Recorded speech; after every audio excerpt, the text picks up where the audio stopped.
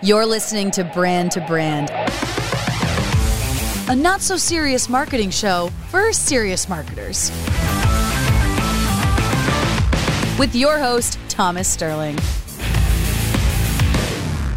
Welcome, everyone. Today on the show, we have a very special bonus episode and also a bonus atmosphere in terms of the studio space. I mean, I want to say it's special. I also just want to say our film crew didn't show up because it's 420. They're celebrating, as they should. Somebody didn't make it to the office today. So we are coming to you live from what looks like news anchor positions, which I'm kind of into. Yeah, I like it too. It's nice. The chair's a lot more comfortable, if I'm being honest. And for those of you that are listening, sorry for wasting the last 30 seconds of your day. Hey, if you're celebrating 420, you probably have time to kill today. That's true. Or you're paranoid. Special day today, 420. I don't know, 420 have a special moment for you, Veronica? I can honestly say, once they come out with a weed for people who don't like smoking weed, I will be celebrating this holiday. You'll be first in line. Like I walk into a dispensary and I'm like, do you have a pot for people who don't like smoking pot? And they're just like, get out. Yeah, you're not a target customer. But today on the show, we are super excited to be joined by Jesse Channon, the Chief Growth Officer of Columbia Care, which is one of the absolute largest brands in the cannabis space in the U.S. And I think we actually have breaking news. This just in. After this interview with our dear friend Jesse Channon, Columbia Care was actually acquired by Cresco Labs, now making Cresco Labs with Columbia Care in their portfolio the largest cannabis company in the United States.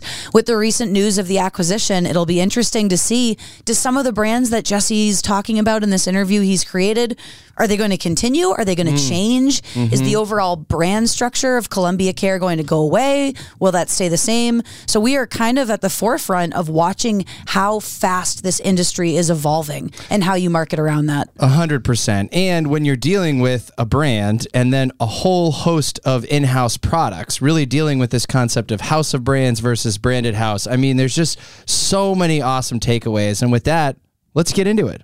Jesse, how are you doing today? I'm doing well. Thanks so much for having me on. No, thank you. We're so excited to sit down and get a chance to kind of hear a little bit about what you've got going on. I think such an interesting space, so much evolution, and so many things happening.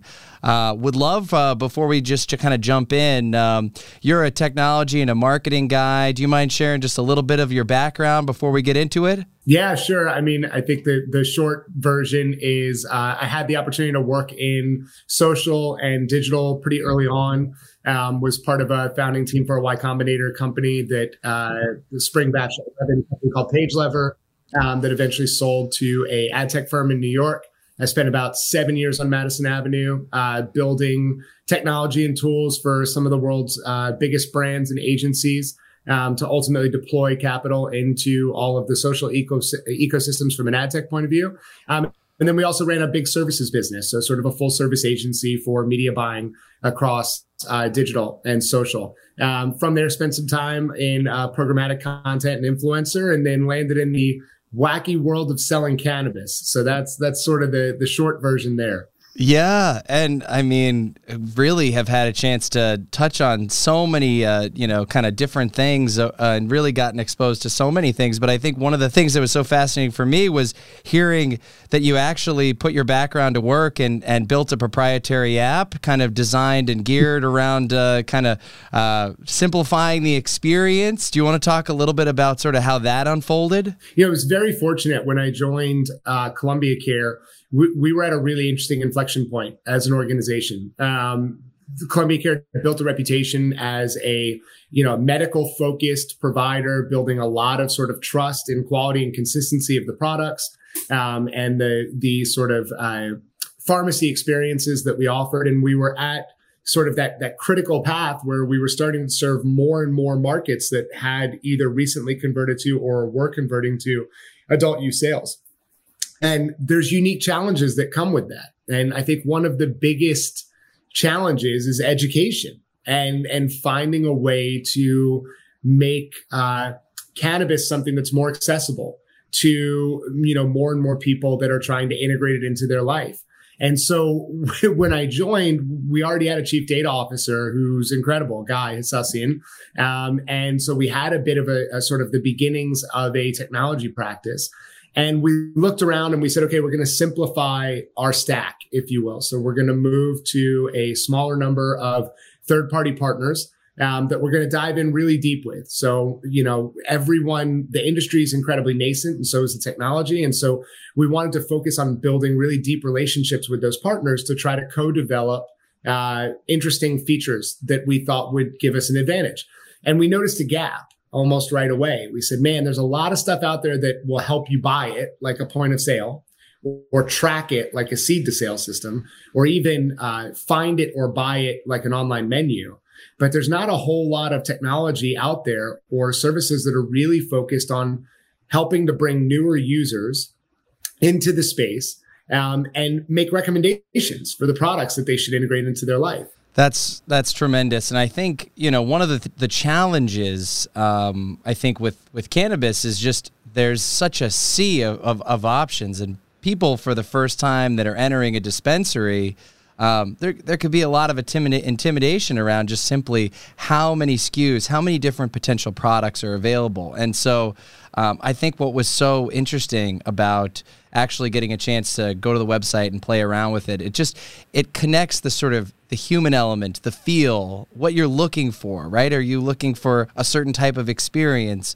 Also, I loved, as part of that process too, it asked, well, where are you going? Are you going to a music venue, or are you hanging out in the outdoors? So it really helps leverage what people are looking for. And, I've heard you speak before. I've heard you talk about how the sort of health and wellness market is really just simply starting to grow, and there's so much opportunity there. No, it's interesting. I think the thing that makes it feel more human, right? To your point, those contextual questions are built in a way that follow a very logical flow of how a conversation would go with a friend if you were trying to ask them about, well, what are you looking for? And it really all maps back to, I spent a lot of time sitting in dispensaries and engaging with experts in the space, and I would listen to them speak to potential patients or customers. And for me, it all came back to this one sort of lowest common denominator question, which was the entire backbone of the architecture for the system, which is, how do you want to feel today? It's what it all comes back to, because cannabis, whether you're integrating into your life because you have something that is really bothering you, or you're just trying to enjoy a night or relax, or, sleep more, or my knee hurts, or whatever it may be. There's a number of obviously a wide spectrum of use cases that we serve as an industry. But at the end of the day, it's really comes down to, how are you trying to feel? And so when you think about that flow, right, when you look at application development and you start to think about customer journey and you think, what is that click track going to look like? For us, it was always, this has got to feel like a very casual conversation. Mm-hmm. And the wow moment has to come in the prediction being as accurate as possible. And so those contextual questions take you down that path of, how do you want to feel today? You start there. Do you want to dial in that feeling? What are you going to be using it for? Where are you going to be using it? Is it a special occasion? Something like that. And then what are the forms that you're comfortable with? And, believe it or not, from those questions, we can actually get to a pretty incredible level of granularity of these are the products that are going to best match what it is that how you're looking to feel. Shifting gears a little bit, you are in the midst of a rebrand of sorts. Is that right? Where Columbia Care is sort of shifting, and you're kind of changing the name of some of your retail locations. Could you expand on that? Yeah, this one was a fun one. So when I joined the company, everything was Columbia Care. So the name on the door, the name on the bottle, right? Everything was Columbia Care.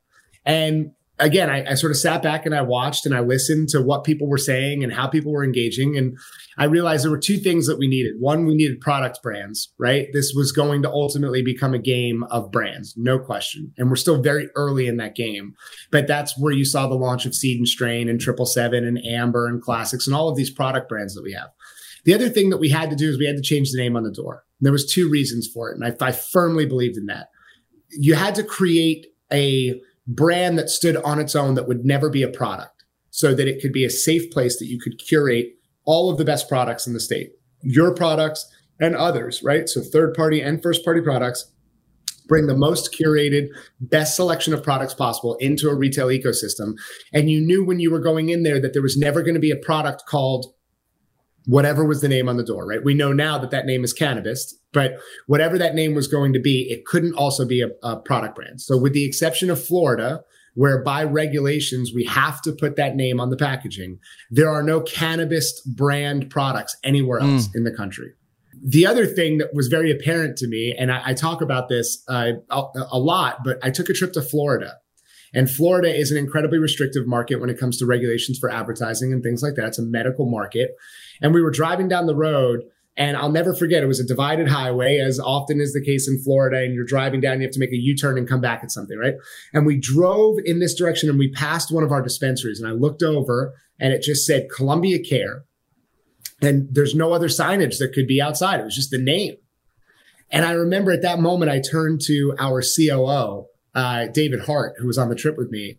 I said, man, I got to be honest with you. There's a lot of stuff we could do. That could be a retirement home. That could be auto insurance. There's a lot of things Columbia Care could be. But I'll tell you what they don't do. They don't sell weed.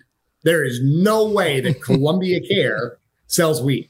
And so we were laughing, and we went to the dispensary, and we were talking with the team about it. And so that was really a moment where I knew that the brand had to be very literal. And so we went through a lot of exercises. We looked at a lot of names. And very early on, our CEO, Nick Vita, said, you know, for better or worse, I know everybody says they want to be the Apple of something. But the one thing that I love about an Apple store is that it's got a Genius bar. I love that there's somewhere that you can go and get educated. I said, no problem. We'll build education bars in. What do we want to call the people behind the bar?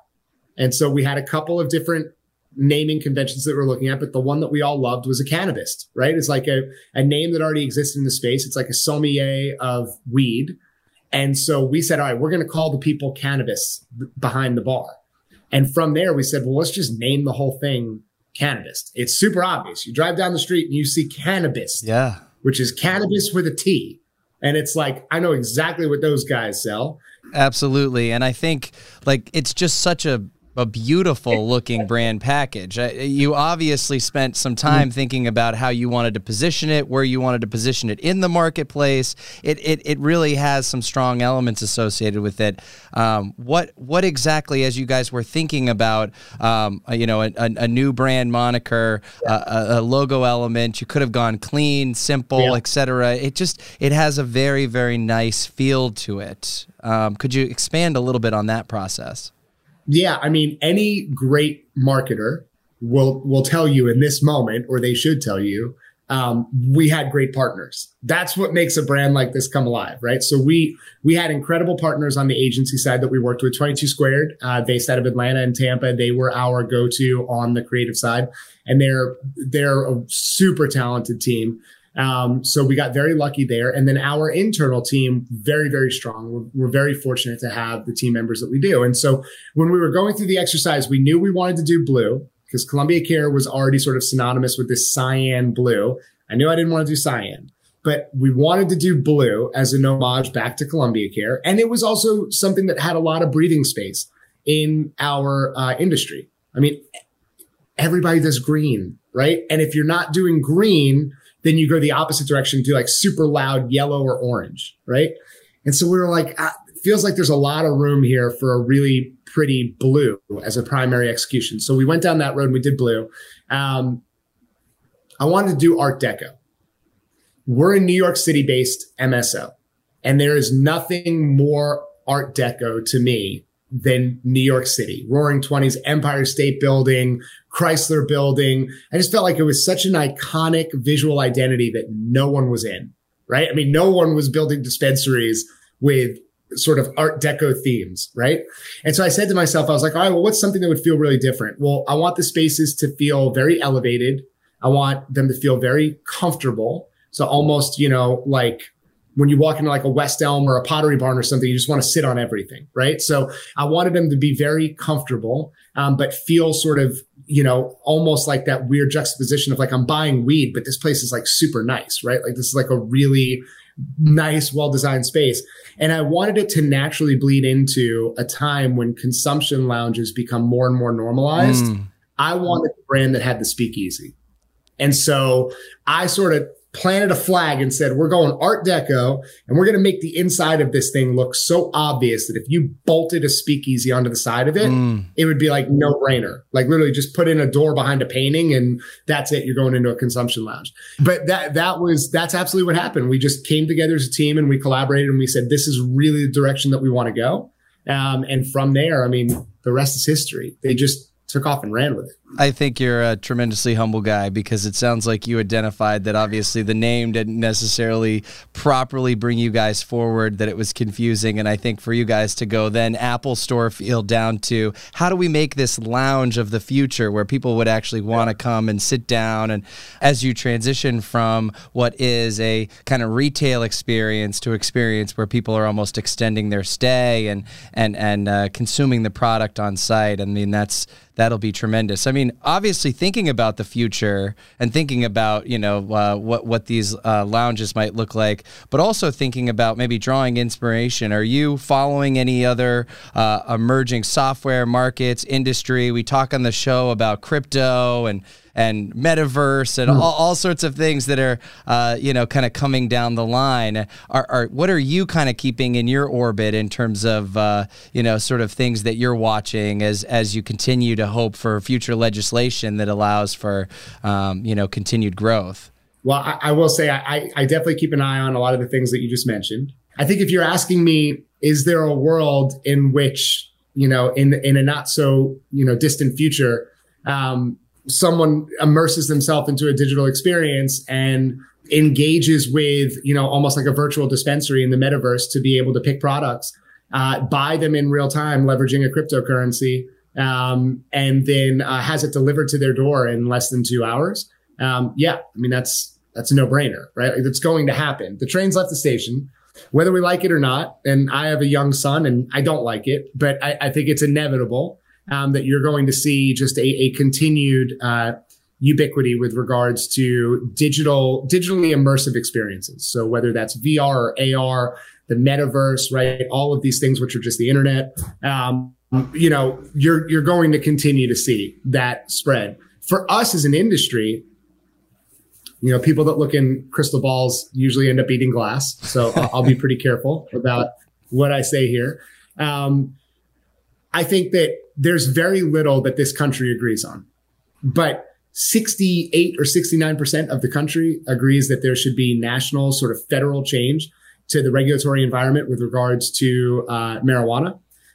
Something like 9 out of 10 surveyed or likely voters say that there should be some sort of change, whether it's medical or adult use, to the states in which they live, right? The programs. That's bananas. Like, again, we don't agree on anything. I'm sure that Disney World at this point doesn't have a 68% approval rating. So it is, like pizza. Maybe pizza is like the only thing that this country agrees on over 70%. Pizza is good. So normalization from a federal regulatory as well as a state regulatory is inevitable, right? It's a matter of timing and it's a matter of how it happens. What does it look like when it happens? I think that we as an industry have to recognize, whether everyone does or not, that it's a little bit bizarre that we are legally selling a product that has disproportionately affected communities of color, inner city, stuff like that. I mean, there are people serving prison terms all over the country right now for doing what we do every day. And we're doing it, quasi-legal. It's still federally illegal, right? So I think that how those changes happen and how they happen in a way that does the best that it can to serve those communities, to bring people into this ecosystem, I think that's the development that we're all watching. So, New York, the big news out of New York, Governor Hochul came out and said that the first 100, licenses for retail are going to go to social equity applicants that have either have been convicted of a nonviolent marijuana offense, or their family's been directly affected by it, I believe is the way that it was sort of written. So I think that all these changes will happen. And the support is there from the American people, and it's only growing. Well, with each election cycle, we see more states coming on board, and at some point there's a tipping point, and this stuff doesn't necessarily happen in ones and twos. At some point, it'll be an exponential change. And while we're in this tough world of regulation, each state has their own way and their own approach to how they want to handle it. I guess what I'm curious about is how you're balancing your tone and your messaging around recreational versus medical, and kind of just how that's playing out in all of the different markets that you're in. I think you have to be careful. There are very clearly providers. I think specifically when you look at markets like California or Colorado, especially California, right? In LA, where you have operators that we're just adult use recreational in the sense that like we sell the best flower, and their messaging, right? When you go into their retail experiences, these are very narrowly focused platforms. We cannot do that as an operator. One, we've built an enormous following and a lot of trust in the medical. So we serve a lot of patients. So we have no desire whatsoever to alienate those patients. We also recognize that there's an incredible opportunity for adult use and recreational users. I think for us, it comes down to something pretty simple, which is whether you're using this as medicine or you're using this as something recreational. Quality is one thing. Quality and consistency is something that never goes out of style. Everybody can agree on that. So if you're standing in line and someone is treating a chronic neuropathy and someone is saying, I'm literally going to a concert in 2 hours, I'm just stopping in, they can both agree they want the safest, highest quality, most consistent experience products possible because it's getting ready to go in my body. Mm-hmm. So whether you're a patient or a customer, we want to focus on education to make sure that you're getting the right products so that you have the best possible experiences. And then from a cultivation and manufacturing point of view, again, whether it's medicine or recreational, we are focusing on quality and consistency. What you think you're going to get is exactly what you're going to get, and it's going to be in the safest, highest quality form possible when you consume it. One of the things that I heard in one of your interviews is typically when you're first getting into a market, as part of that sort of market activation, you do a lot of out of home and then kind of programmatic. Yeah. And out of home, in one case, one billboard that you did that you actually had from a messaging standpoint said, we paid for this billboard with weed, right? We played with that one a little bit. I will tell you the out of home that we've become most famous for, and the one that everybody always talks about, is around the holidays. We did a campaign that says, you've got in-laws and we've got cannabis, right? And it really had an arrow just pointing at the dispensaries in every market. And it's worked really well. I mean, we've had people, I've had people send me emails. I've had people send me direct messages on LinkedIn, standing on the street in front of that in-law thing, being like, you got me ready for my crazy uncle at Thanksgiving. Oh, right? My gosh. And man, the world is crazy right now. Like this, I would absolutely run an out-of-home campaign right now that was like, what the world needs is a lot more happy, hungry, sleepy. But we're living in crazy times. And I think the pandemic, what we saw with the meteoric sort of adoption rise of the industry during the pandemic, is everybody's just looking for a way to calm down a little bit. And having products that you can legally go buy now in these markets that are, interchangeable with a glass of wine for many people at the end of the night, get a great night's sleep, wake up, no hangover. Not a sales pitch, but it's true. Well, I think to your point too, it's getting easier and easier. I mean, now with seltzers and all sorts of other interesting products, it is something that can be swapped in for that glass of wine at the end of the night or who knows what. And so I think that's sort of in some ways changing the game.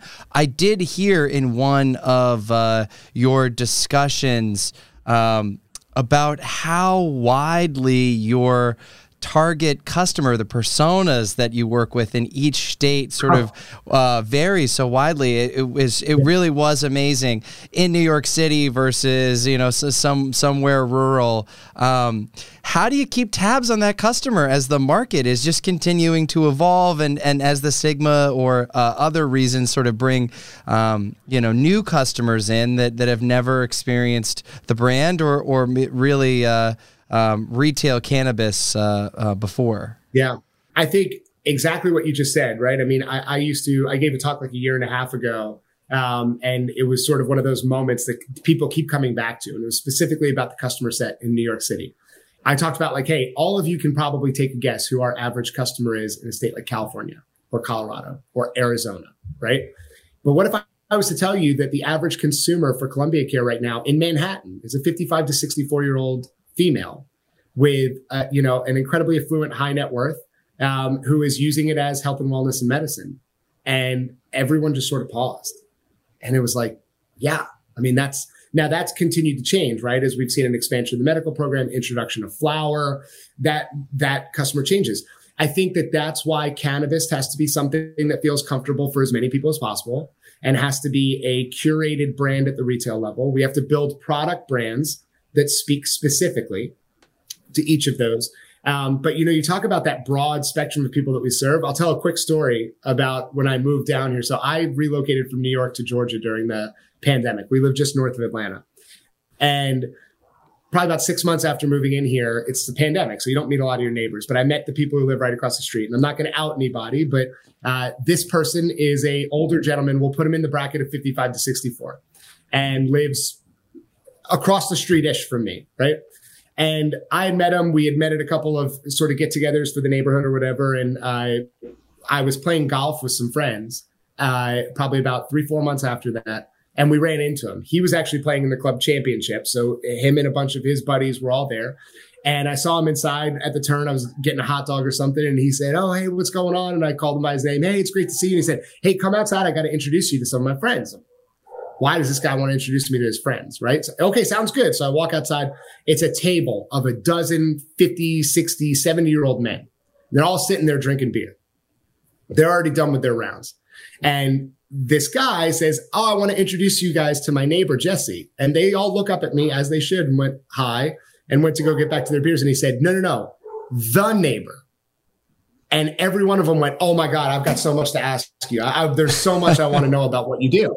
And it was like, I came over and I told my wife, I was like, I literally just spent 20 minutes, getting behind on our tea time, trying to explain the difference between CBD and THC to a table of a dozen 65-year-old retired men who are out there playing golf.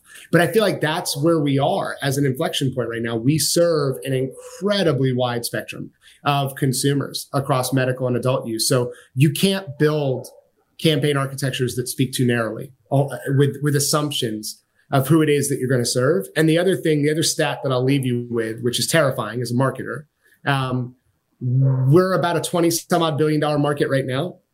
Depending on what publication you buy into, and I think they're all being very conservative, this is an $80 billion plus market in the next 3 to 5 years. That means we don't know 75% of our customers. And so the indexes of what those customer segments look like and the type of messages and products that resonate with the people that we serve today are not at all going to be what's going to exist in 3 to 5 years. And I got to imagine the tremendous amount of this is just staying in touch and just seeing and monitoring who's actually entering the dispensaries to actually get a pulse on that, because it is shifting so quickly. So last question I had for you really was, we're seeing celebrities that are launching pot brands and otherwise. How are you kind of monitoring that space? Yeah, I mean, look, we're engaged in it, right? So I helped Tyson launch his Tyson 2.0 as their national cultivation and manufacturing partner. We've had conversations with a number of other celebrities throughout the space, helped with Pitbull launching his CBD line, N2P. For me, it's always been about authentic connection. Our customers, especially the customers that we serve today, are very protective of our industry. Many of them look at themselves as early adopters, as sort of pioneers of bringing to light what is now becoming more normalized, but 2-3 years ago was a very different landscape, right? And so I think that when you talk to our customers, the one thing that they don't want to see is just anyone and everyone throwing their hat in the ring. I sell weed now. They're kind of like, that's ridiculous. Like, that doesn't make any sense. When I spoke with Mike Tyson and his team, Adam Wilkes, who's the CEO over there, who's the former CEO at one plant, and Chad Bronstein, who's the chairman over there. He runs Philo, one of the biggest technology companies in our space, right? What I came away from those conversations with them is Mike is incredibly passionate about what the plant has done for him in his life. He's had obviously an incredibly checkered past and has used cannabis as a way to fundamentally change himself as a person. And that story and the fact that he lives that, he smokes every day. He uses heavily every day and has his own strains and has his own favorite things and his own perspective. And he can walk into a grow and look at plants and know that they're healthy, right? Like that level of authenticity, I think, is something that is, it's incredible to be around. And so for me, the celebrity brands that are coming from celebrities who cannabis is a part of their life and has either done something for them personally or for their family or whatever it may be, these are the sort of things that I want to be a part of and the stories that I want to help tell and amplify. And I think Columbia Care, as someone who is one of the oldest MSOs in the country and someone who's synonymous with medical research and working with universities and research partners, we have to stay committed to that, to finding authentic use cases for how the plant can make people's lives better. Well, at the end of the day, storytelling in so many ways is what's going to solve for that total addressable market, because as you start to see your favorite celebrities, your sports stars, your athletes, or the person across the street starting to utilize it, you start to look at the product completely differently. Well, I feel like I have so many other questions I could ask you, but I want to be fair for time. Thank you so much for coming on the podcast today, and very much excited to continue to follow all the great things that you guys are working on. And thank you so much for joining us today. You got it. Bye-bye. All right. Bye-bye. Thanks so much for listening to the Brand to Brand podcast. Subscribe and share to unlock your platinum membership. Just kidding. That doesn't exist, but we'd really appreciate it.